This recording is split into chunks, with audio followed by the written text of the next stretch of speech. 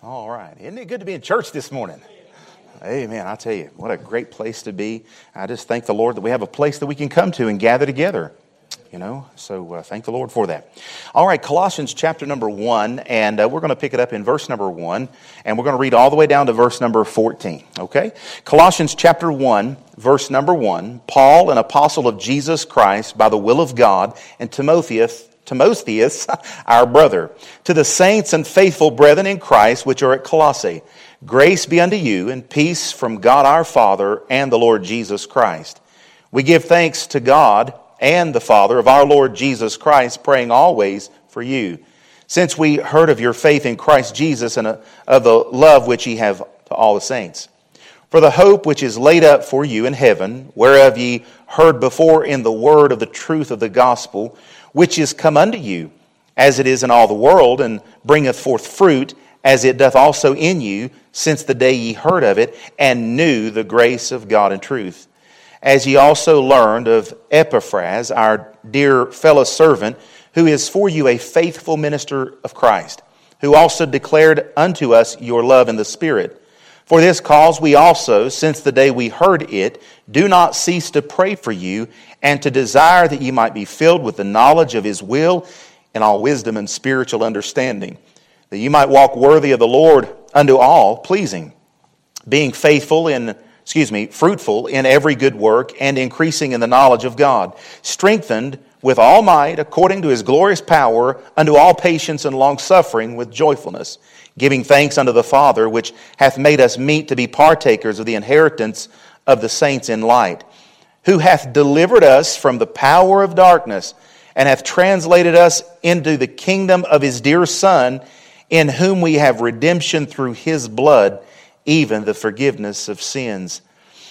Now, what I want to do is Lord willing, I'm going to preach a series of messages, and tonight, or this morning, it'll be simply our position as a church-age saint. I'm going to preach a series of messages under the heading, What We Have as a Church-Age Saint. But we're going to take it out of Colossians chapter 1, and I'm going to talk to you this morning about our position. You and I have a position. Now, Paul is talking to the church at Colossae here, the Colossians. And as he's talking to them, he's talking to these saints. He says, to the saints and faithful brethren in Christ. And so he's talking to saved people, children of God. And in verse number 5 and 6, he says, for the hope which is laid up for you in heaven, whereof ye heard before the word of the truth of the gospel. So these folks had heard the word of the truth of the gospel. Then he says, which is come unto you, as it is in all the world, and bringeth forth fruit. That's what the gospel will do. The gospel will bring forth fruit if it's preached. The Bible talks about that His word shall not return void, and so it'll bring forth fruit as it doth, he says in verse 6, also in you. See, it's not just that it produces outward fruit, it produces inward fruit as well. And that's what the word of the truth of the gospel will do. And he says, when? He says, since the day ye heard of it and knew the grace of God in truth. It's not just enough to hear the grace of God, but you've got to know the grace of God. Then it can bring fruit to you. You can't know the grace of God without knowing Jesus Christ. You can know about it, you can know about Him, but you've got to and must know Him. So Paul says that there was a day when they heard the grace of God, and there was a day when they came to know the grace of God. So we see that they know the grace of God, but now there's other things that are mentioned here in the passage, and that's where I want to spend and labor for maybe the next few services, or it may be a hit and a miss. We'll just kind of cherry pick the days that we take this series and we preach on it, because there's several points that I want to bring out, and so that's what we want to talk about. Though they may know the grace of God, as you read this chapter, you're going to find there's a lot of other information that Paul gives too. And so that's what we're going to talk about here in the upcoming days. But here this morning we're going to talk about the fact that we have a position as a church-age saint. And now, as a church-age saint, you've got a lot of things. You've got a lot of benefits, and I've got several messages where I've preached on that down through the years of what we have in Jesus Christ. But here in Colossians chapter 1 is where we find ourselves this morning. So that's where we're going to take our points from. So we notice that we've got a position. We've got a position. Well, number one, we notice, he says in verse 2, to the saints. Notice one of your positions as a church-age saint is that you are church-age Christian is that you are called a saint. Now, what a wonderful thing it is to be called a saint. I'm glad to know that right now I can know that I am a saint of God. 1 John 5:13 tells me that I can know right now that I'm saved. I don't have to wait till the day I die and get to heaven, but I can know right now if I place my faith and trust in the Lord Jesus Christ, I know that I know that I know that I am saved and I'm a saint of God. Now you may look at me and say, you don't look like much of a saint. You don't talk like a saint. Well, but I assure you, somewhere on the inside, there's a saint inside there. He may not be on the outside. He might not be all kind all the time and nice, and he might be selfish at times, but I assure you that there's somebody on the inside that God declares to be a saint. So we notice that we don't have to wait till we get to heaven in order to be declared a saint. In Romans chapter 12, this is very important, by the way. That's why I'm bringing you to these points here. But I'm going to come to Romans chapter 12 and verse number 13. Romans chapter 12 and verse number 13, Paul says this. He says, distributing to the necessity of saints given to hospitality. So he's talking about giving to the saints. He's talking about giving to the saints. Well, how can you give to the saints if it's a reference to the dead? You see, so right now, we're talking about saints right now, right in this very moment. If you've trusted Jesus Christ, you are a saint right now. You're not waiting to become a saint. In Romans chapter 15, in verse number 25, Paul says this. He says, but now I go unto Jerusalem to minister unto the saints. He's not going to the cemetery to minister to dead people in the grave. He's ministering to real living, breathing, eating, walking, talking, gum chewing, whatever kind of saint you want to add to that right there. He's talking about living people to be saints. You and I aren't waiting to become saints. We are saints right now. Now let's look at one more in Romans 16 and verse number 15. He says, salute Philologus and Julia, Nereus and his sister Olympus, and all the saints which are with them. Now, I don't imagine they're walking around carrying dead people with them, are they? These are living, breathing people is who they are, and they're called saints. You and I are not waiting to be saints. We are saints. Now, why do you say that? Well, there's a very huge religious church named the Roman Catholic Church that what they do is they call it canonizing people. They canonize people. And what that is that's just a process in which the church declares a person to be a saint.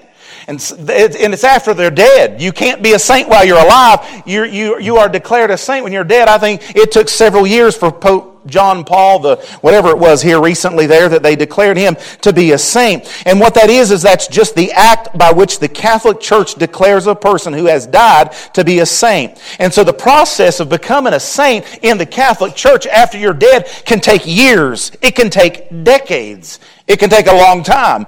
But here this morning, I'm glad to know that I don't have to wait till I die to be called a saint. I'm glad that I don't have to wait on a religious institution to tell me and to declare to me that I'm a saint, just like the Roman Catholic Church does. I'm glad according to the Bible, I'm glad according to the book of books, I am now a saint in Christ Jesus. Now, don't curl back on me when I talk about other religions and stuff like that. I'm giving you the Bible here this morning. We can forget about what other religions want to talk about and what they want to say. What does the Bible say? After all, isn't that what we're interested in?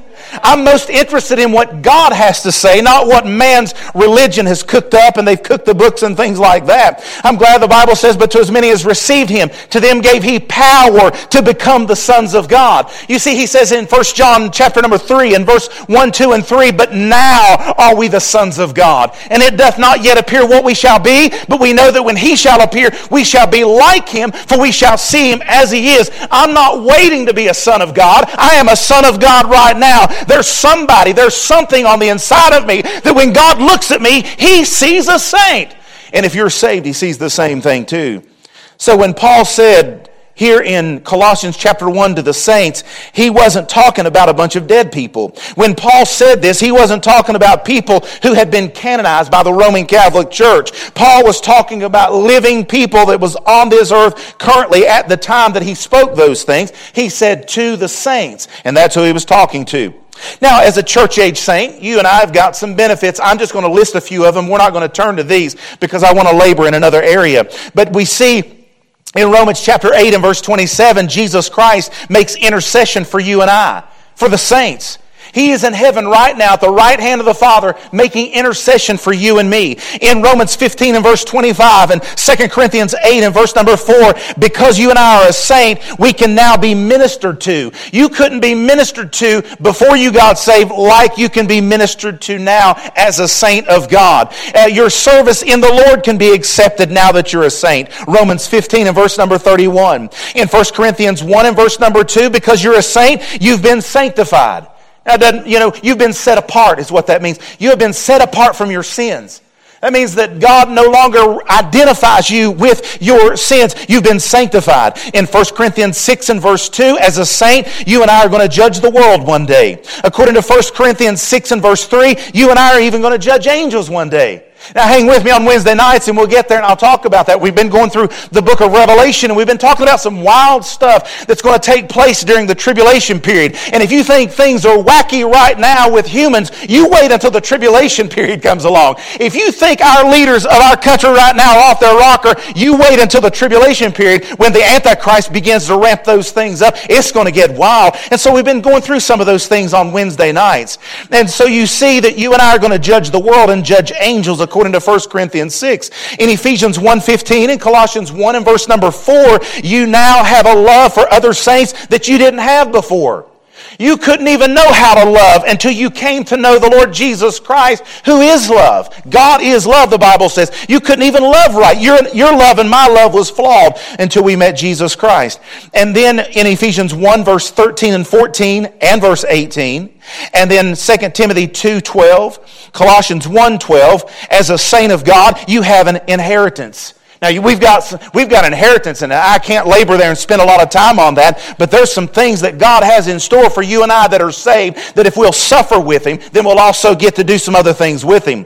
And then we find in Colossians 1:26 and 1 Corinthians 2:10 that you receive revelation that you could not receive before. You see, before you got saved, you couldn't understand the Bible. When a man, before he gets saved, when he comes to the Bible, he looks at that thing and it looks like just Greek to him. He can pick up on words and he can kind of intellectually see some things in there, but he can't really know what God is getting at. Why? Because he doesn't have the Spirit of God in him. The Bible tells us that he's spiritually discerned until he comes to know the Lord Jesus Christ and receives the Holy Spirit of God. So now that you're saved, you can receive some revelation. I'm glad to know that God does reveal things to us. I'm glad to know that God just doesn't say, well, I'll save you, but then you got to do the guesswork from here on out. No, God doesn't work that way. He gave us a book so that we can understand it. He gave us a Holy Spirit so that it can open our eyes and give us light on the Word of God. So now, as a saint, you receive revelation that you could not receive before. So again, I go back and say that I'm glad to know that because I'm a child of God, I am right now here in this very moment a saint of God, not by any works that I have done, but according to His mercy, He saved me. It's all Jesus Christ. And that's why we can say that this morning. So we notice that we have a position as a church-age saint, but it's a saint.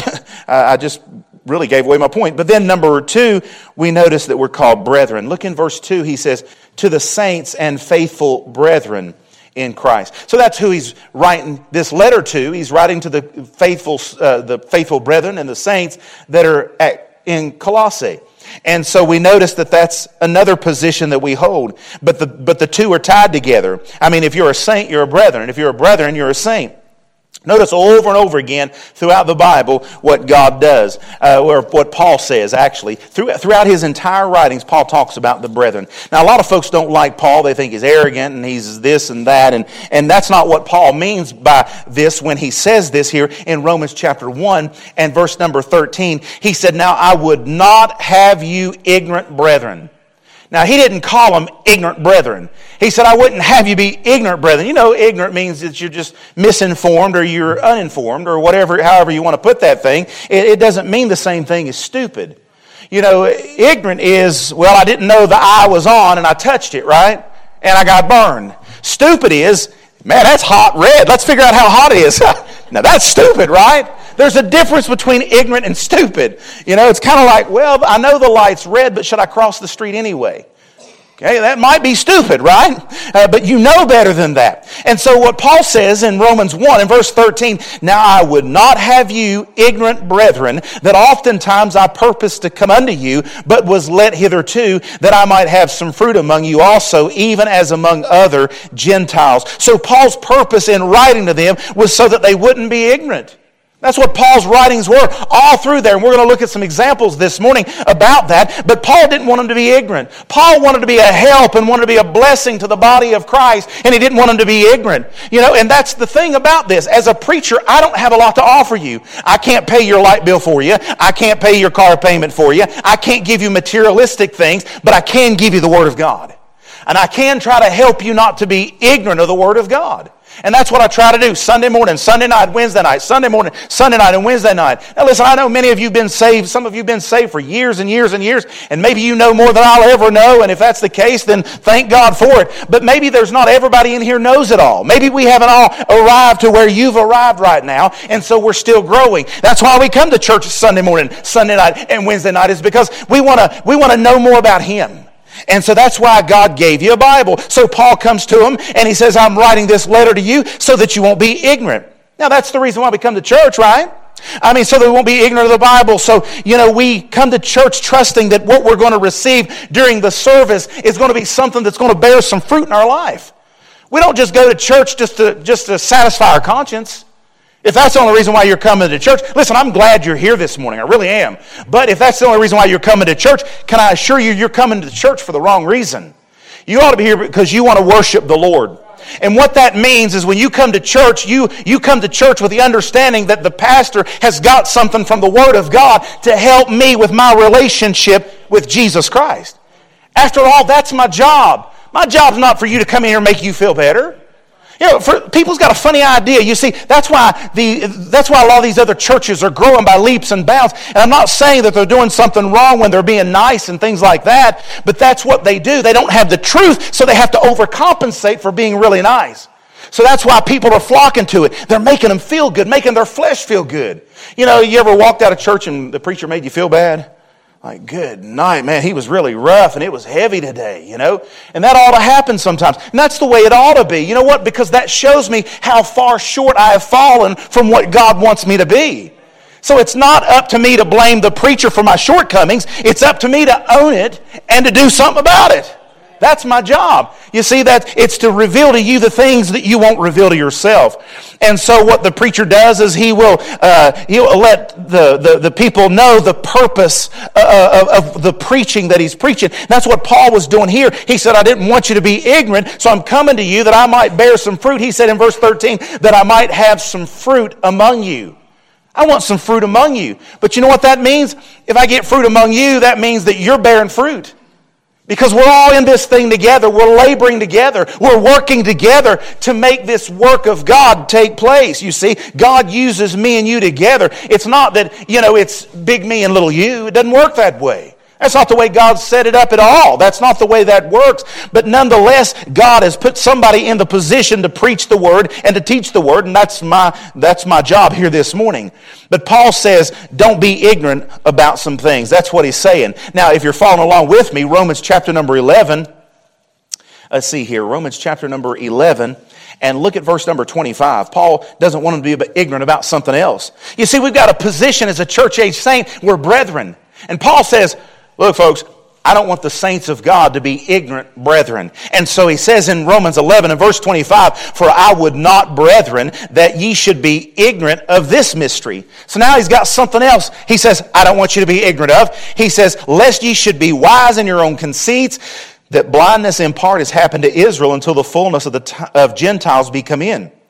All right, so there's some things to unpack there. Paul says, I don't want you to be ignorant about something. What is it? It's a mystery. Now, there are 7 mysteries. We've taught these mysteries over the years, and we'll probably give them to you again before it's all over with, but here's one of these mysteries. He says, lest you should be wise in your own conceit. Well, what is it? That blindness in part has happened to Israel. You know what that means? That tells me that the church has not replaced Israel. This replacement theology, which is connected to Calvinism, is wrong. The church or the church didn't take the Jews' place, the church didn't take Israel's place, and God is not done with the Jew. God's still going to go back to dealing with the Jew. God's got something for the Jew. The truth of the matter is you've got the Old Testament all the way to the tribulation period of the millennium, and God stuck the church age in there, but the church never replaced Israel. Well, God's going to take the church out of here, and He's going to go back dealing with the Jew in the tribulation period. He says that blindness in part has happened to Israel. What does that mean? That means right now the Jew has the scales pulled over their eyes right now, for the most part. You ever tried to win a Jew to the Lord? You won't use the New Testament hardly to do it. You have to use the Old Testament, typically the first 5 books of the New Testament, in order to win a Jew to the Lord Jesus Christ. Because you see, they rejected Jesus Christ when He came the first time. He came to His own received Him not. So they were blinded. And what happened is God turned from the Jew and started dealing with the Gentile, calling out a Gentile bride, the church. But the church never replaced the Jew. And you find that here in the passage because he says that blindness in part has happened to Israel until the fullness of the Gentiles be come in. So it's not that He's done with them forever. They're not going to be blinded forever. They're only going to be blinded until the fullness of the Gentiles be come in. You'll remember over in Lamentations 5, I believe verse number 5, the Jews said that the crown has fallen from our head. What crown? The crown to the kingdom of heaven. That crown to that literal, visible, physical kingdom has fell from their head. And now in 606 BC, Nebuchadnezzar comes down. You remember the book of Daniel. Nebuchadnezzar comes down and he destroys Jerusalem. And that's where you got Daniel and Shadrach, Meshach, and Abednego. You've got those fellows there. And he takes them captive. And so then what he does is he takes them out of there. And you know what that happens? Nebuchadnezzar is a Gentile. And that starts the times of the Gentiles. And that thing runs all the way through there until you get to the end of the tribulation period. You start out with, who's Nebuchadnezzar king over? Babylon, right? He's king over Babylon. All right, so then his grandson comes along and his grandson says, go fetch the vessels out of the house of God and let's drink out of them. And so they put wine in it, fermented wine in it, and began to drink out of it. And so God got really mad. And you'll remember the writing on the wall, many, many tickle you farson. God's numbered his days and He's finished and He's going to strip the kingdom from him and all of that. And so he comes along and he dies that night and he takes the kingdom. And so now it's no longer the Babylonian kingdom or empire, and now God splits that thing and it's 2 kingdoms. It's the Medes and the Persians. So now you've got Darius and Cyrus. Now you've got 2 kings. You've got 2 systems there. All right, so then God finishes that thing, and then after that kingdom is done, then He moves on to the Grecian kingdom, the Grecian empire. And then when that one's finished, He moves on to the Roman Empire. You see, there was some progression to that thing. And now it brings you to the Roman Empire. You say, well, who's in control today? Rome. You remember when Jesus Christ was walking on the earth and Jesus said, render the things unto Caesar that's Caesar's and the things unto God that's God? Caesar, Rome. Rome was in power in Jesus' day. Nothing's changed today. Rome's still in power. You just can't see it as prevalent today as you could many years ago. But Rome is in power today, and they will be all the way. When we get to the book of Revelation, I forget what chapter it's at, but when we go through there, you're going to see the mystery Babylon. And what you're going to see is you're going to see that's connected with Rome.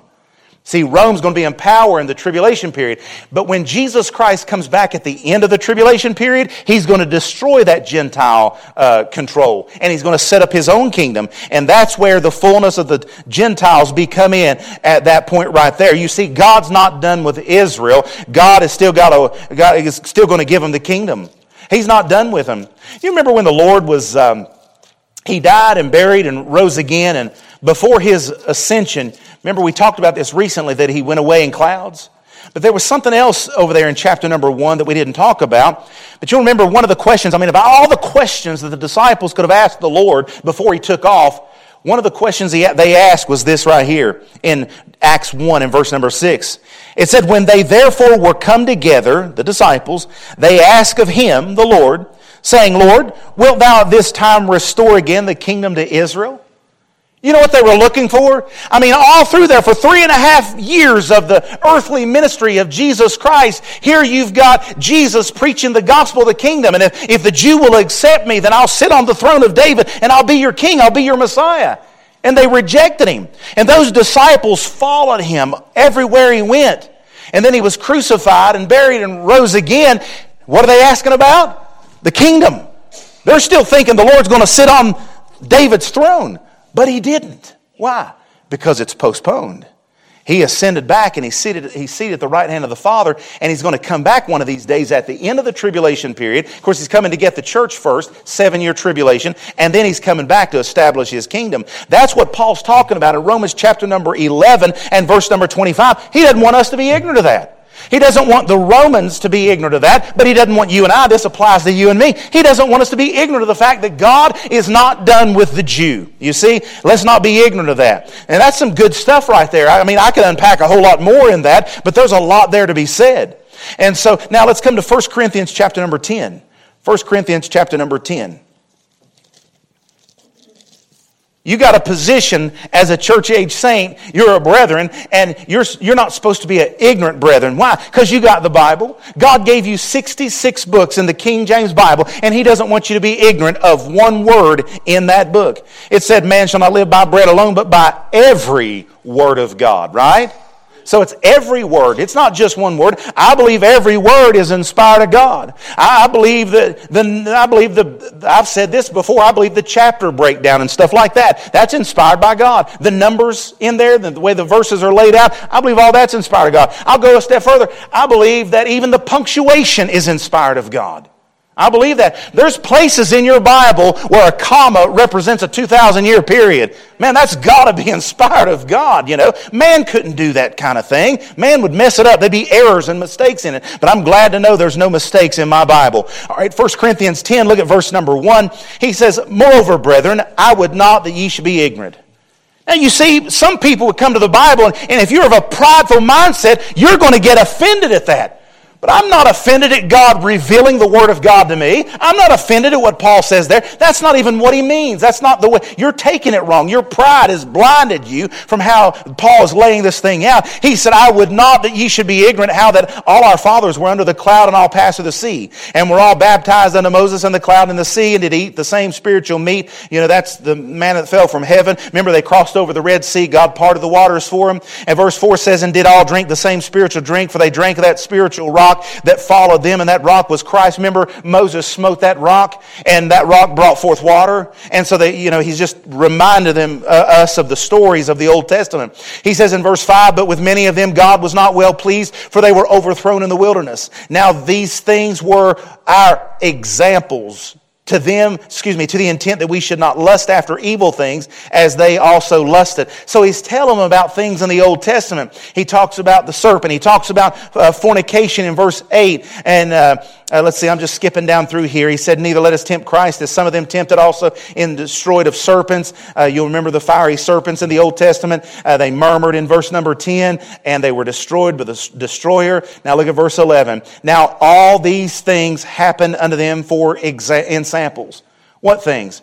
Those Old Testament things. That all happened for examples. That's what ensample means. And they are written for our admonition, upon whom the ends of the world are come. Wherefore let him that thinketh he standeth take heed lest he fall. So Paul is saying we're not to be ignorant of the Old Testament. There's a group that believes that you don't worry about any part of the Bible other than what Paul said. And if Paul didn't say it, you throw it out. That's not the way it works. There's some things in 1 and 2 Peter that applies to the body of Christ today.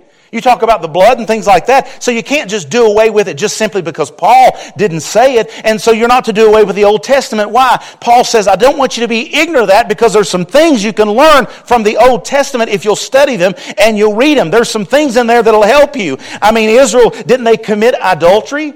Well, that'll help you not to idolize things, right? I mean, if you'll take it and learn from it. Israel committed fornication. I believe that's a pretty good admonition not to commit. Didn't Israel murmur and complain? Verse number 10, I believe you and I. That'll teach you and I to quit murmuring and complaining all the time when we don't get our way. Well, it's going to rain for the next 7 days now. Oh, my grass is going to be this high. And we're just sitting around complaining. But then when you go through 2 months and you don't get any rain, then you're complaining because you didn't get any rain. See how we are? I mean, you better be careful how you complain, because God that's like the children of Israel. They complained because they didn't have anything to eat. So God rained manna down from heaven, so it was running out of their ears.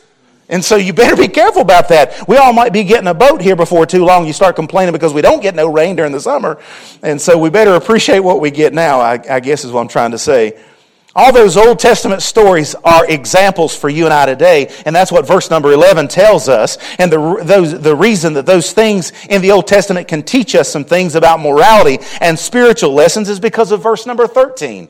He says in verse 13, "There hath no temptation taken you, but such as is common to man. But God is faithful, who will not suffer you to be tempted above all that ye are able, but will with the temptation also make a way to escape, that ye may be able to bear it." You see, all temptation is common to man. You know, what God wants you to get to the place of, and what Paul is saying, don't be ignorant. You're not the only one that goes through what you're going through. Oh, woe is me. It's always happened to me. You're always down the mouth about yourself. What about everybody else that's going through it? You can't see that because you're blinded by your own problems. And I'm not trying to belittle your problems, but people focus on themselves so much, and it's all about them that they can't see that other people have got problems too. You know, I was able to walk up on the stage this morning. There are some people who can't walk up there right now. You see what I mean? There's some people, you know, I was able to walk down that hallway and I took one step, two step, one step, two. You know what? And I didn't have to stop and take a breath. There's people that have to stop and take a breather and keep on. And there's some people, you're walking and your backs are hunched over like that. You know, there's different things. We could complain about this and complain about that, but at least we're not in the hospital with tubes sticking out of our body. I mean, at least I'm not bedfast. I'm not stuck in a nursing home somewhere where I can't get out of the bed. I mean, there's a whole lot more worse things that could come upon you. What you say? What are you saying? I'm saying that the Old Testament ought not be neglected, because if we're not careful, we'll get to the place where it's all about us and none about anybody else, and we'll begin to complain and murmur and complain and murmur. And God says, "There hath no temptation taken you, but such as is common to man." Somebody's been through what you're going through at one time or another. I assure you that. I mean, you're not the only one that goes through problems. You're not the only one that has problems. Some people just don't show it like maybe others do. You see, the Old Testament was given for our example, for our ensample. And sure, it may be wrapped a little bit different package today. Maybe your situation might be a little different. I mean, technology and things are different today. I don't know. I don't read about automobiles in the Bible, but maybe somebody's in an automobile accident. And so they're going to face certain temptations, and people in the Old Testament face it too. It just might be they fell off the camel. You know, they fell off the horse or something like that, you know. Maybe they got hurt that way, but it's wrapped differently. Maybe the wrapping paper is a little bit thinner than it was back then. Or, you know, maybe your sin or your temptation is not that you're going to walk out on your roof, your top of your house and look out and see a woman bathing and she's naked. You know David, remember him? That's what he did. That might not be your sin, but maybe your sin will be late at night when everybody's asleep and you're on the internet and you're looking at things you're not supposed to look at. You see, maybe that's the kind of sin that you've got today that you wouldn't have had back then. You see, it's just wrapped a little bit differently, but the Bible says there's no temptation that's taken you, but such as is common to man. So Paul says, don't be ignorant and allow those Old Testament passages to be a help to you today. Now, let's see here. Look at chapter 12. Come over to chapter number 12. We got just a few more minutes. I just want to look at, just 2 or 3 more if we can. But you've got something as a church-age saint. And it's a position. And you're a saint, and then you're called brethren or sisters. Sisters, brothers and sisters. All right, 1 Corinthians 12, look at verse number 1. Now concerning spiritual gifts, brethren, I would not have you ignorant. See that? Paul's not saying that to belittle them. He's not saying it to demean them. Paul is literally saying, I want to inform you of some things. I don't want you to be ignorant of it. Verse 2, ye know that ye were Gentiles carried away unto these dumb idols. It just means they can't speak. Even as ye were led. Wherefore I give you to understand that no man speaking by the Spirit of God calleth Jesus accursed. And that no man can say that Jesus is the Lord but by the Holy Ghost. Now there are diversities of gifts, but the same Spirit. So what you notice here in this passage is that he doesn't want you to be ignorant of the fact that the Holy Spirit, he distributes gifts. Every saved person has a gift according to the Bible. There's no two ways about it. And there's different gifts. And he lists some of them there in verse 8, 9, and 10. And some of them are in effect today and some of them are not in effect for today. But God, through the Holy Spirit, does give every saved person a gift. Every saint, every brother or sister in Christ has a gift. Some brethren can have 2 or 3 gifts, but all brethren have at least one gift. That's verse number 7. He said, but the manifestation of the Spirit is given to every man to profit withal. See that? So everybody's got one. Everybody's got a gift. And it's the Holy Spirit's job to pass that out. In verse number 11, he said, but all these worketh that one and the self-same Spirit, dividing to every man severally as he will. Who does? As he will. As the Spirit wills. So he's the one, the Spirit's the one that divides this thing out. So it's up to you and me to find out what that gift is or gifts are, and then we're to use them to the glory of God. All right, let me move on. I'd spend a little more time on there, but I want to get a couple more. All right, come to 2 Corinthians chapter number 1. We're not supposed to be ignorant. Not supposed to be ignorant. Of what? Of the Word of God. Of the things of the Bible. In 2 Corinthians chapter number 1, and that's a process. You don't just get saved and then learn it all just like that. It's a process over time. We're all still learning. We'll continue to learn. But as the longer you hang in there and the more faithful you are, the more you're going to learn about the Bible. And there's going to be light bulbs that just go click on. As you go along, the light's going to click on. I've seen it over the years as a pastor. I can look out and I can see somebody gets it. You know, I've preached it for 100 times. And on that 101st time, somebody gets it and it clicks and they're like, I see it now.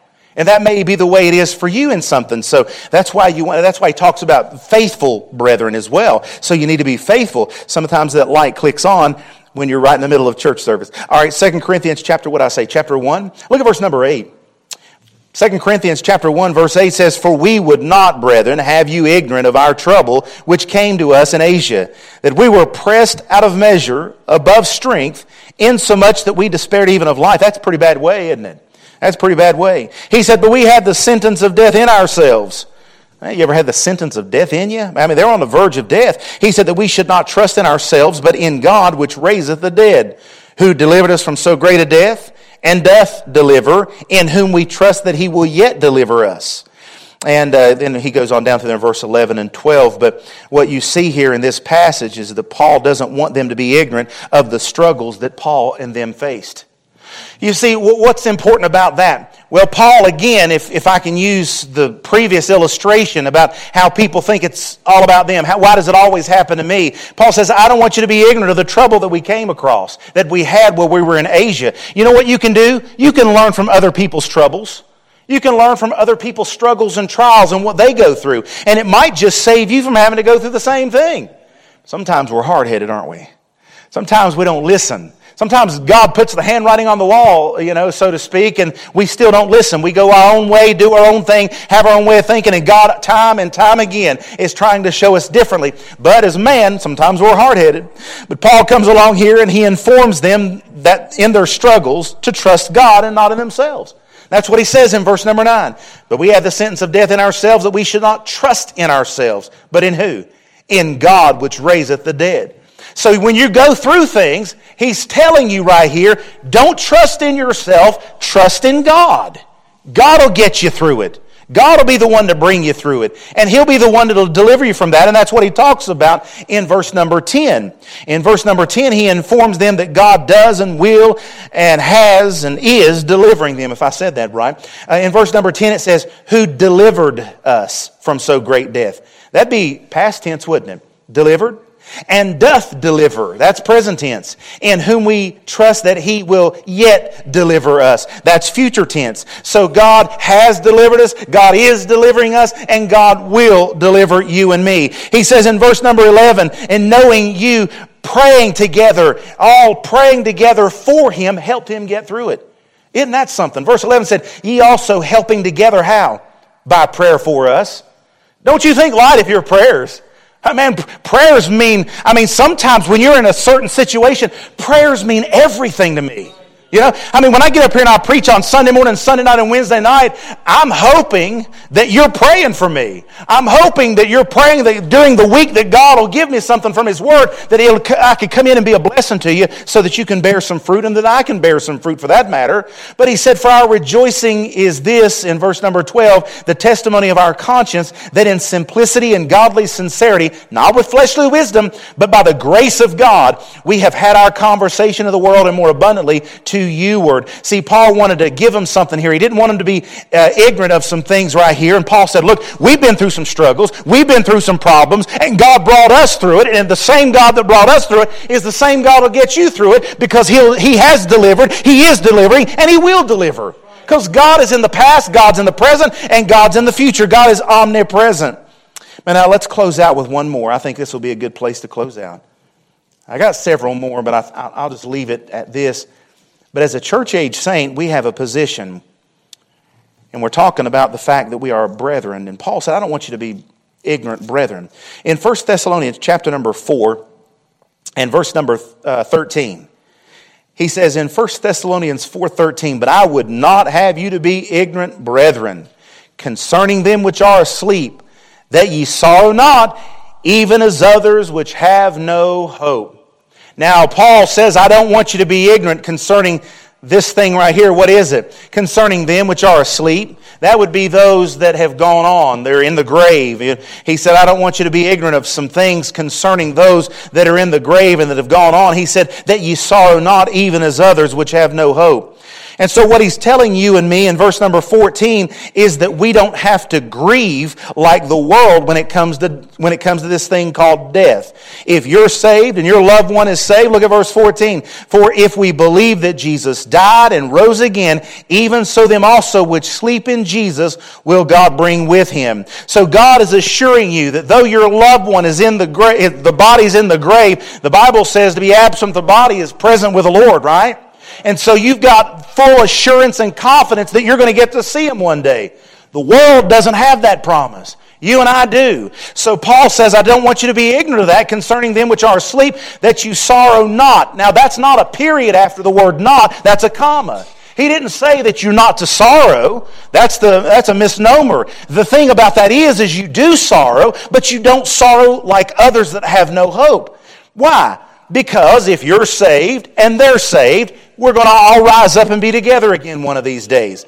It's not an eternal separation if we're saved. So he's given us some hope is what he's doing. He's given us a truth about the blessed hope. In verse number 15 he says, for this we say unto you by the word of the Lord, that we which are alive and remain of the coming of the Lord shall not prevent them which are asleep. He's letting you and I know that if we believe and our loved ones believe, then we're going to be going out of here together one of these days. Verse 16, for the Lord himself shall descend with heaven with three things. Number one, with a shout. Number two, with the voice of the archangel. And number three, with the trump of God. And the dead in Christ shall rise first. And somebody said one time, that's how you know the Baptist church is going out of here first. It said the dead in Christ shall rise first. That's sad, but in many cases that's true, isn't it? I'm glad we can come to church this morning and say amen, aren't you? I'm glad we can get excited just a little bit about what we believe. I mean, you're only going to go out of here when Jesus Christ comes back and live forever.